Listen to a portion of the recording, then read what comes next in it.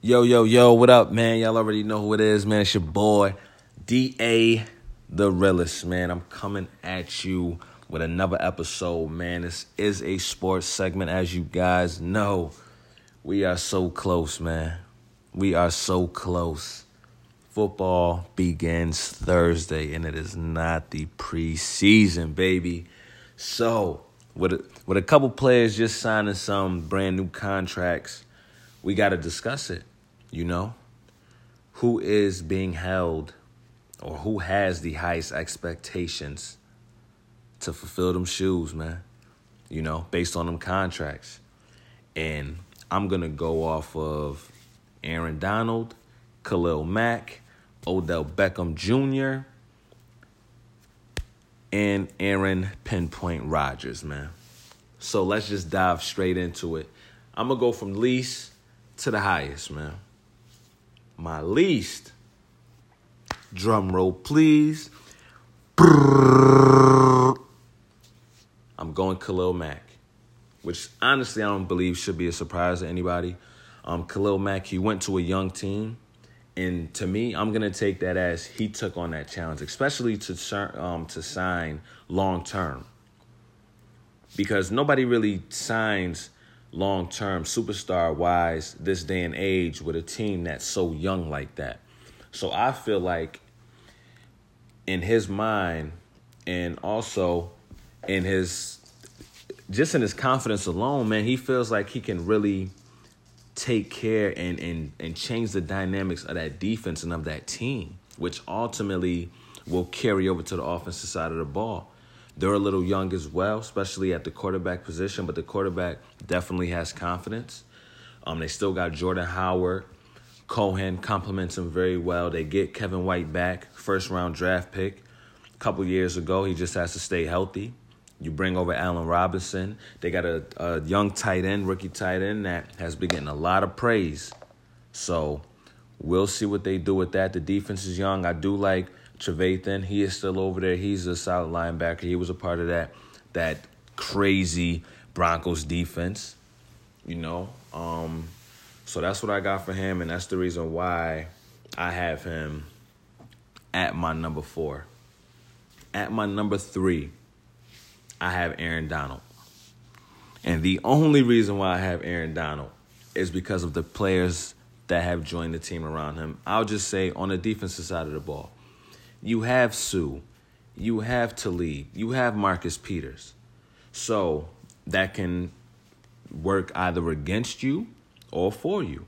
You may see less double teams, less chips, because Sue is right there, and he's still an amazing lineman on the defensive side of the ball. So if people have to try to single take you on one-on-one, obviously whatever quarterback is back there you better have the best line in football, you know, or one of the best linemen to be able to guard him. So with that being said, yes, I have him number 3 on my list. Number 2, I have Odell Beckham Jr. Why do I have Odell? You know, he wanted this money. He said he wanted to be legendary. He wanted to be the highest paid wide receiver in the league. Coming fresh off of an injury, you know, hopefully he can stay healthy this season. The offense have looked, you know, terrible without him, so I'll give him that. They did add Saquon Barkley, so if they can establish the run game, I think ultimately it will make Eli better as well, and it could be some better looks for Odell Beckham. But I still believe that they have a pretty good wide receiving core, but they just haven't really showed up. Sterling Shepard, he has to do something this year. Evan Ingram, I think he can do something this year. I think if they can all stay on the same page, Odell can have another breakout year. I can see 1,500 to 1,600 yards receiving. You know, he has to stay healthy. He has to keep his head on straight. So you got your money. Now, prove that you're worth it. Because I'm not a person who automatically likes to rank, you know, like an Odell at a number 1 when the ABs of the world are still out there and still going strong consistently.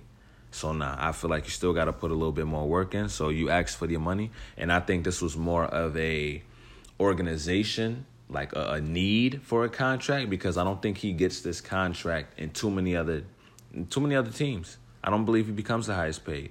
I think they would want to see more, and especially coming off an injury, I think they would try to tag him. So that's my number 2. And that leaves nobody else but Aaron Rodgers. Why Aaron Rodgers? Why Aaron Rodgers? The reason, for me, the most pressure is on Aaron Rodgers because he has to do a little bit more in the playoffs. As far as his contract, I feel like he's earned that. Even if this was, let's say, 2 years ago, I believe he earned this type of money because if he's not on the field, they're not winning games. They don't have a chance in hell to do anything. And he's done it with horrible defenses. I mean, like 32nd ranked, 28th ranked. So for him to take all that money, I believe he earned every dime. I don't think it's a selfish move because a lot of people say, hey, what about other players you want, other pieces around you? That's not Aaron Rodgers' job. The Green Bay as an organization, they just really don't go after big-name free agents. Just like my Cowboys. They just don't do it. Why? I don't know. But I believe it's because they feel like they can get away with it because Aaron Rodgers is so great.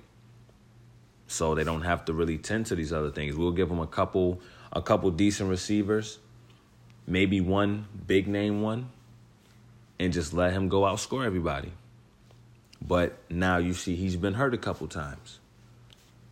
I don't think you want him breaking that collarbone anymore at all.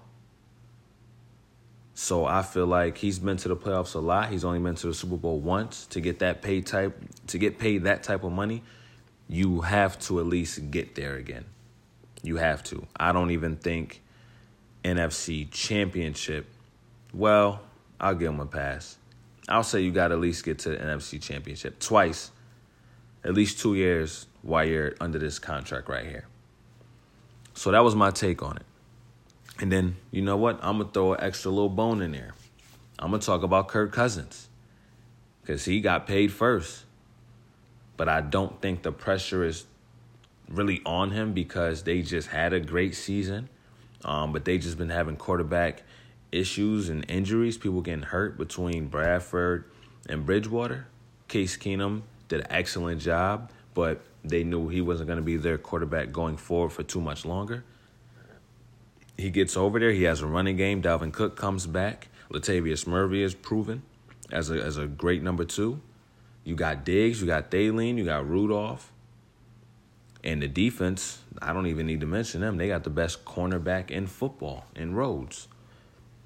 And defense, number 1, number 2, So I think his situation is great around him. So I don't really think there's a lot of pressure because there's been other quarterbacks to go in here. I do think it's a horrible look if he goes there and, let's say, they don't make the playoffs. I think that'll be a terrible look on his part.